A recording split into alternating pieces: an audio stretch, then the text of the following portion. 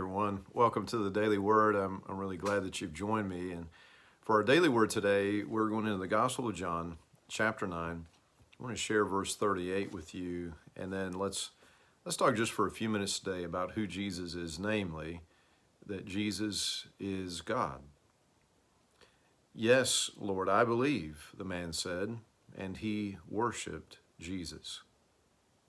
So Jesus catches back up with the man who he had healed, the man who was born blind, and he asks him, do you believe in the Son of Man?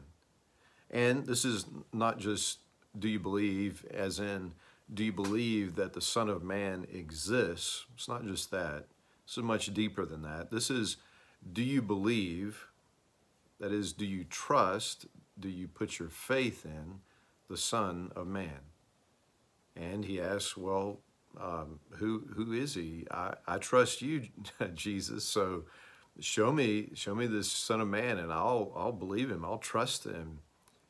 And Jesus reveals that it is he, that Jesus is the Son of Man, prophesied in Daniel chapter 7, in the Old Testament there. The Son of Man, the one who is given authority and honor and sovereignty. He is the Son of Man and the Son of God. The Son of God that in, for instance, Psalm 2, we read that we're called to submit to God's royal Son. And so what you see is Jesus revealing that he is the Son of God and the Son of Man, and the Old Testament witness comes into greater and greater focus as Jesus is revealed to be God. Jesus, we see here, receives this man's worship, and that's very significant that Jesus doesn't turn him away. He doesn't correct him. He doesn't tell him to stop. And this isn't the only time this happens.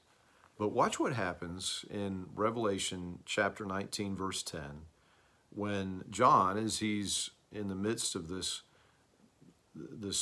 heavenly visitation, this heavenly vision, as he falls down in worship before an angel. This is Revelation chapter 19, verse 10. Then I fell down at his feet to worship him, but he said, no, don't worship me. I am a servant of God, just like you and your brothers and sisters who testify about their faith in Jesus.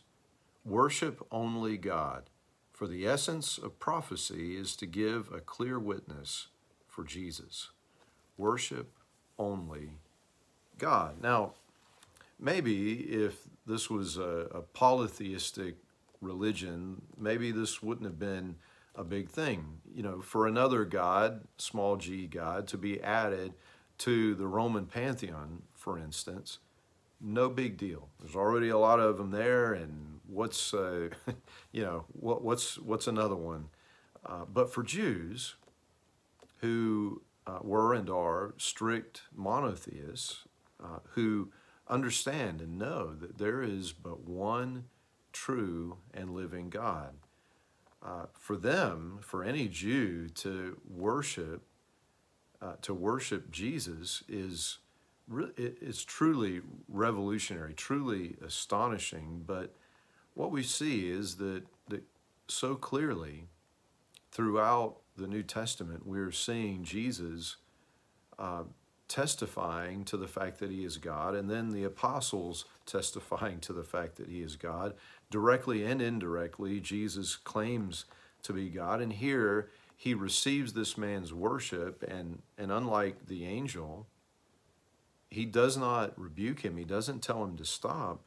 The scripture says worship only God, and when this man that was born blind and healed by Jesus, when he's worshiping Jesus, he is in fact worshiping God. Now, there's some implications to this. There are some who try to minimize who Jesus is, some who will say, well, he's just a good teacher. Because, of course, if Jesus is just a good teacher, then you could take some things that you like from what he says, and you could put them into practice, put them into play in your life, and things that you don't like, you say, well, maybe you missed it on that one, right? But in fact, that option is truly not open to us. Again and again, Jesus claims to be God. And there are some who will say, well, Jesus wasn't really God, didn't think that he himself was God, and that was just added later to the Bible for one reason or another. But honestly, that is completely absurd. The biblical witness, you've got books of the Bible claiming that he is God, recording creeds that declare Jesus to be God, that were from very, very early on after the resurrection of Jesus. We're talking about, in some cases, 15 years, give or take, after the resurrection of Jesus. Certainly no time for some legend to develop, certainly no time for the disciples to say, hey, I've got a great idea. Let's invent a religion where Jesus is God so that we can all get ourselves killed, right? Like, it's completely absurd. He clearly, plainly claims to be God. And so we have this choice to make then, either to acknowledge him as God or to dismiss him as crazy or a fraud. And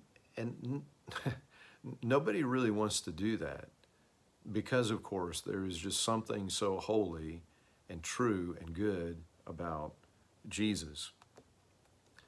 He is the Son of God and he is the Son of Man. He is fully God and fully man.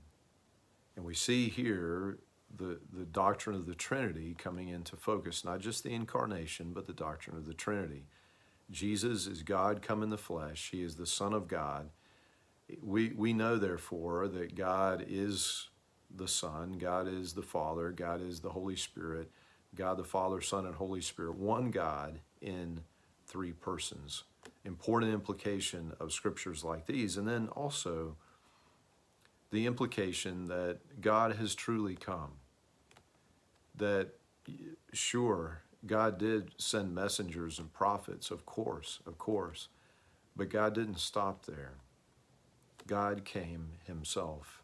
Consider what that means about who God is. Consider what it means about how God looks at you and at myself, at the world, at humankind, how he must love us that he would do this. Thanks be to God for his great love, for the gift of his Son, our Savior Jesus. We worship him, we honor him, we attribute to him the glory that he is due. Amen. Amen. And friends, till we have a chance to speak again, I pray that God would bless you and that he would keep you.